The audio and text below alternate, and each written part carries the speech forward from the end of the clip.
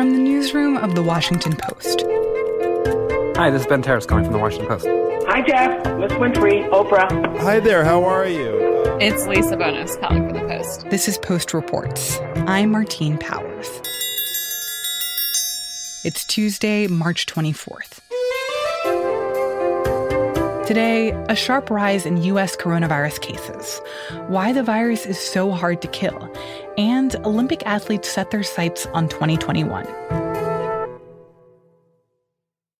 I want America to understand, this week, it's going to get bad. One of the forecasters said to me, we were looking at a freight train coming across the country. We're now looking at a bullet train. We got a sense early on this week that it may be a rough week for the country as far as the coronavirus is concerned. The U.S. Surgeon General, Jerome Adams, went out first thing Monday morning and said pretty clearly to Americans, this is going to get bad. Brady Dennis is a national reporter for The Post. I think we saw signs of that already happening throughout the day on Monday. You saw the death toll in the U.S. reach 100 deaths in a single day for the first time since the outbreak began. And the total death toll pushed past 500. Total infections were well above 40,000 now, making us, the country with the most infections behind China and Italy. And we saw across the country yesterday a group of states, Maryland, Michigan, Virginia, Indiana, the list kept going as the day went on, of governors issuing their strictest orders yet for Americans to stay at home and to try to slow the spread of this virus. So I think what experts expect, what health experts expect, is that we're in for a rough week. And partly that is because the virus continues to spread throughout most of the country. It's in all 50 states now. And also because the country is finally getting up to speed with testing, or at least increasing the capacity for testing. So as we test more people, we inevitably will find a lot more cases. And I think pretty much all health experts expect that curve that we've all been watching to rise pretty sharply this week. So we did hear the president go out and say quite clearly, that he wants to, quote, open the country back up sooner than later. Weeks, not months, were his words. We're opening up this incredible country because we have to do that. I'd love to have it open by Easter. Okay, I would love to have it open by Easter. I will tell you that right now. I would love to have that. It's such an important day for other reasons, but I'll make it an important day for this too. I would love to have the country opened up and just raring to go by Easter. But that is in a lot of ways in conflict with what a lot of states are doing, with what a lot of localities are doing, with what a lot of other countries are doing, and with a lot of what public health experts recommend to try to stem the spread of this pandemic, of this virus. Another reason why this week is so important, and the weeks to come, is, of course, the worry of inundating the healthcare system, of overrunning the hospitals and doctors and nurses with just so many cases that we're not able to adequately treat the patients with this disease as coronavirus continues to spread. I mean, we continue to hear reports from around the country about shortages of protective gear, face masks, swabs for testing, these really critical shortages that can really have an impact in local communities, including worries about shortages of beds if the infections rise too high. So as we debate, how this is impacting the economy and what measures we should keep in place or not, I think it's important to remember that this really all comes back to the fear of overwhelming our health system if the infections spike so high. And that's why I think you've seen, governors and businesses and any number of local communities really put in place unprecedented restrictions and begging people to stay home because at the end of the day, what none of us want is a health system that can't treat the people who are sick.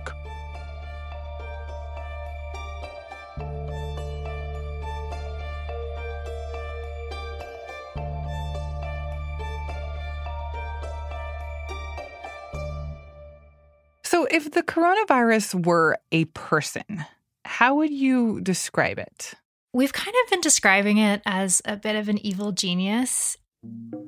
It's a really formidable foe, sort of scientifically speaking. I think that there are a lot of qualities of viruses that make them especially potent and especially difficult to tackle. They mutate really fast. They are really sort of streamlined and simple, which means they don't have a lot of vulnerabilities. And so that just means if you're a scientist trying to come up with an antiviral or a vaccine that can kind of teach the immune system how to fight the virus, it's really, really hard because they don't really give you a lot of openings to get in there and fight it. I'm Sarah Kaplan, and I write about science at The Washington Post. So I think for people trying to understand why this novel coronavirus is such a formidable foe, it's just helpful to understand, what a virus is. And frankly, I'm not really sure that I know the answer to that question.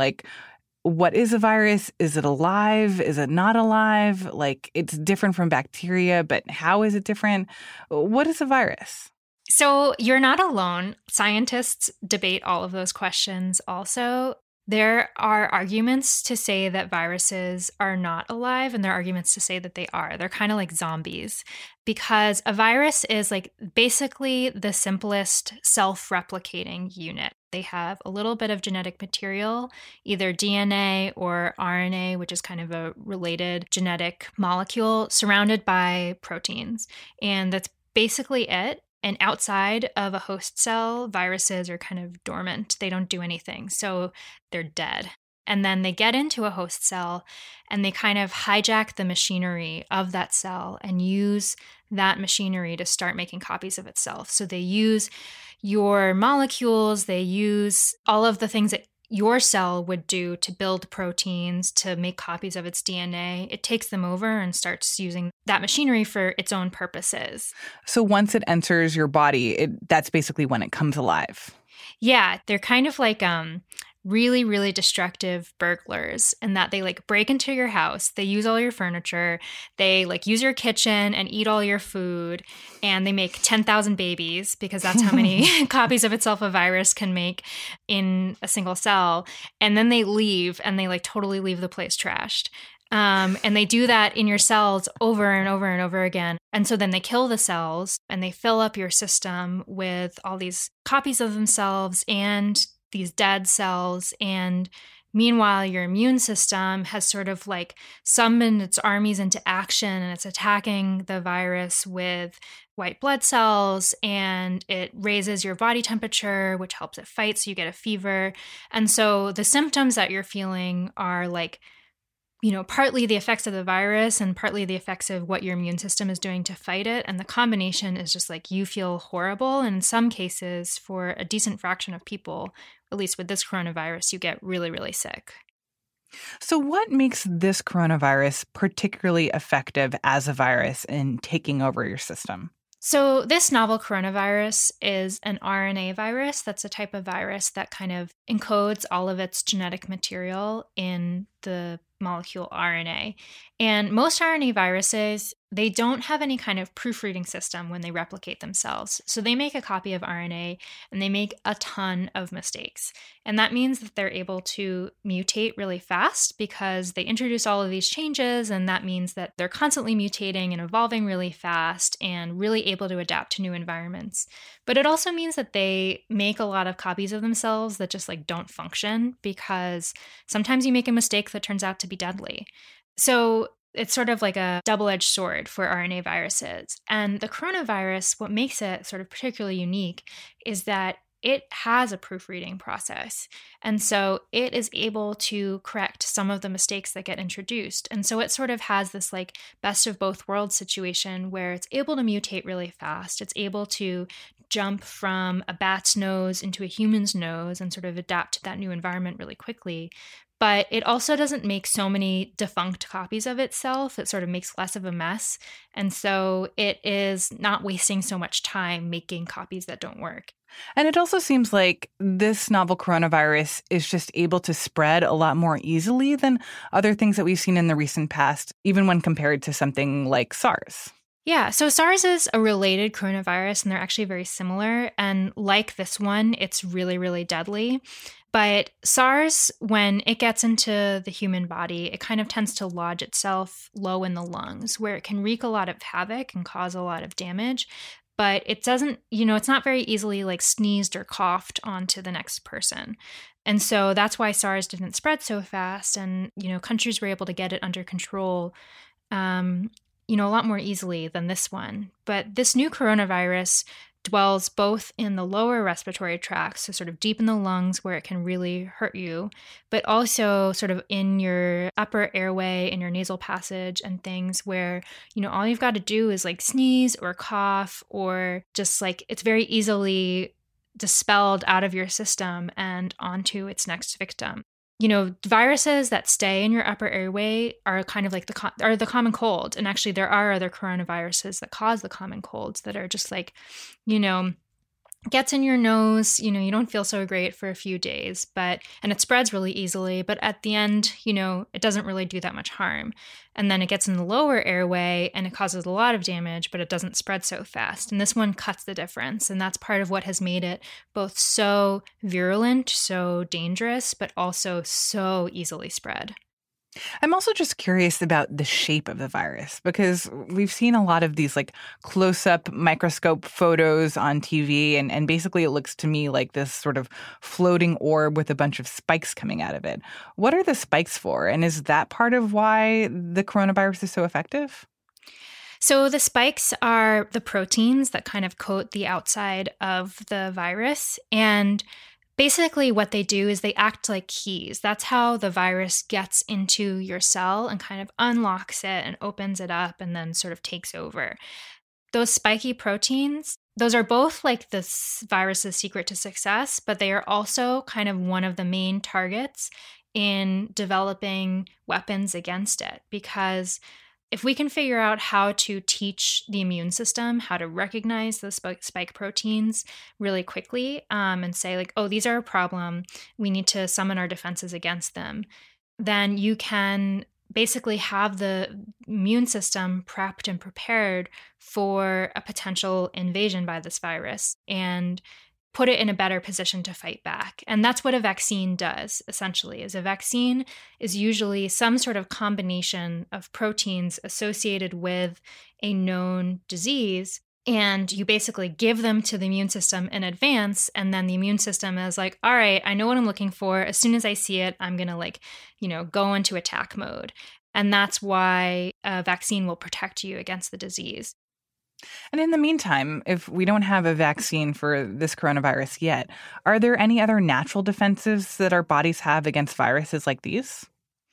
I mean, we have our own immune systems, right? And actually, as dangerous and as virulent as this virus is, most people are actually able to fight it off with their own immune systems. I mean, all of these reports that we hear about people getting sick but only having very mild symptoms or potentially even no symptoms, those people are people whose immune systems are doing a really good job at fighting off this virus, and so they're not suffering very much. And one of the things that researchers are really trying to figure out is why is it that some people's immune systems seem like totally capable of handling this on their own, and why do some people's immune responses, either they go into overdrive and that's what makes someone really sick, that's what gives them a really high fever, or they're just not able to fight off the virus in the same way. We have these antibiotics that work really well in fighting off a broad array of bacteria. Like penicillin, for example, stops bacteria from building their cell walls. And it works against all kinds of bacteria because all bacteria have cell walls. Whereas viruses, because they're so streamlined, they have these very few processes that are innate to them, which means there are fewer targets for drugs to work against. They have no cellular machinery of their own, so all of the things they're using are ours. So their proteins are our proteins, and their weaknesses are our weaknesses. So drugs that might work against them could also hurt us too. So we're trying to figure out what's an antiviral that targets something that is specific to this virus that won't actually hurt a human cell as well, that the human cell won't be bothered by. It's a big hurdle in developing an antiviral, something that we can give people who are suffering from the disease right now in order to help them fight it, while we wait for a vaccine to be developed that will ultimately prevent people from getting sick in the first place. At the risk of making this virus sound too human, what does it want? Like, what is it trying to do? Yeah. So, I mean, if you think about viruses, we have every reason to believe they've been around as long as cells have been. Some scientists even think that viruses are actually like precursors to cellular life, and they just want to replicate themselves. They just want to like keep their genetic line around forever. And they've done like a decent job at it. But the way to do that is to be really infectious and actually not that dangerous, because, you know, for a virus's perspective, a host that it kills is a dead end, right? That host is not going to pass the disease on to somebody else. And so, you know, a common cold is actually kind of a more evolutionarily successful virus than something like Ebola or this coronavirus. And there are viruses that have been in our species so long, they like go back to before our species was even our species. Like the one that causes oral herpes has been around in the human lineage for at least 6 million years. So the evolutionary pressure on viruses is to become less virulent, less dangerous. It's cold comfort for people who are sick right now, but it is kind of one long-term hope, is that like eventually this virus is going to have to become less dangerous. And maybe one day, not so far in the future, it's going to be just a common cold kind of virus that circulates every year and maybe gives us a cough or makes us sneeze. But at the end of the day, we move on and it does too.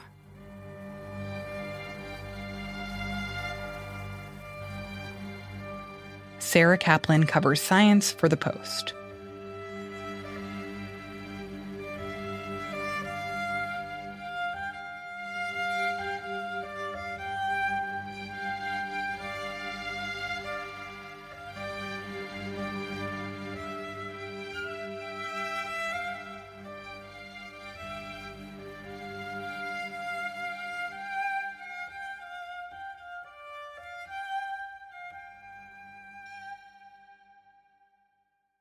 And now, one more thing.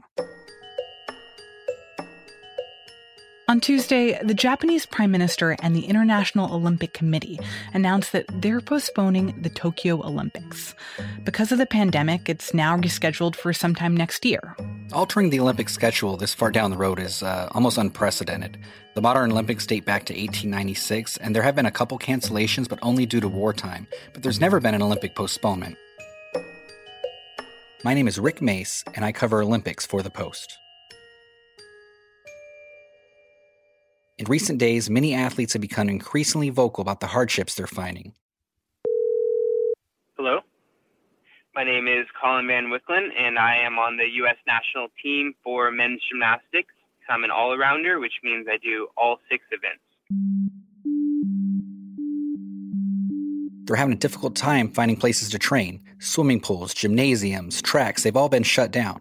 For the past, I would say especially 2 years, my body has been what I refer to as a well-oiled machine. It's a very strict schedule that I know exactly what my body needs to be at my best for training. And in many places, government restrictions is making it hard for athletes even to leave their homes or find public gyms to go to. With the shutdowns everywhere, that's not all possible. Most Olympic-level athletes are spoiled with the best equipment, and, that's what it requires to be at the best and to perform at the best in the world.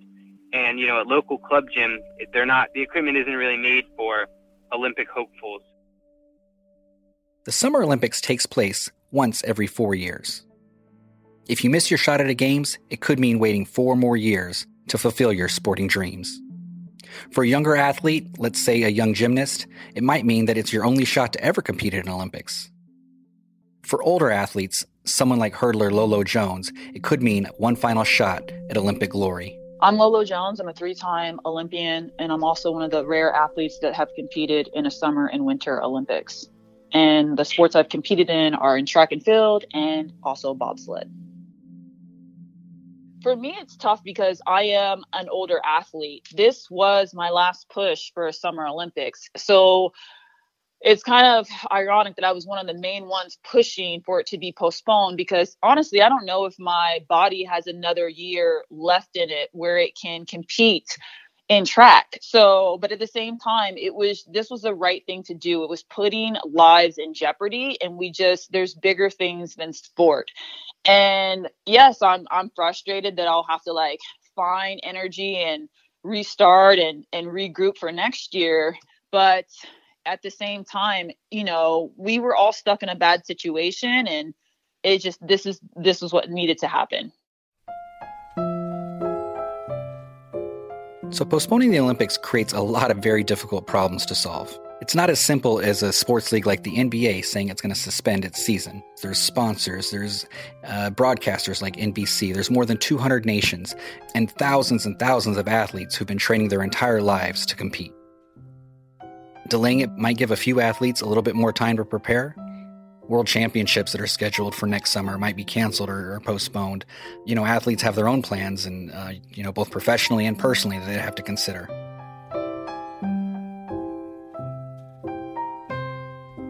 Rick Mace is a sports reporter for The Post.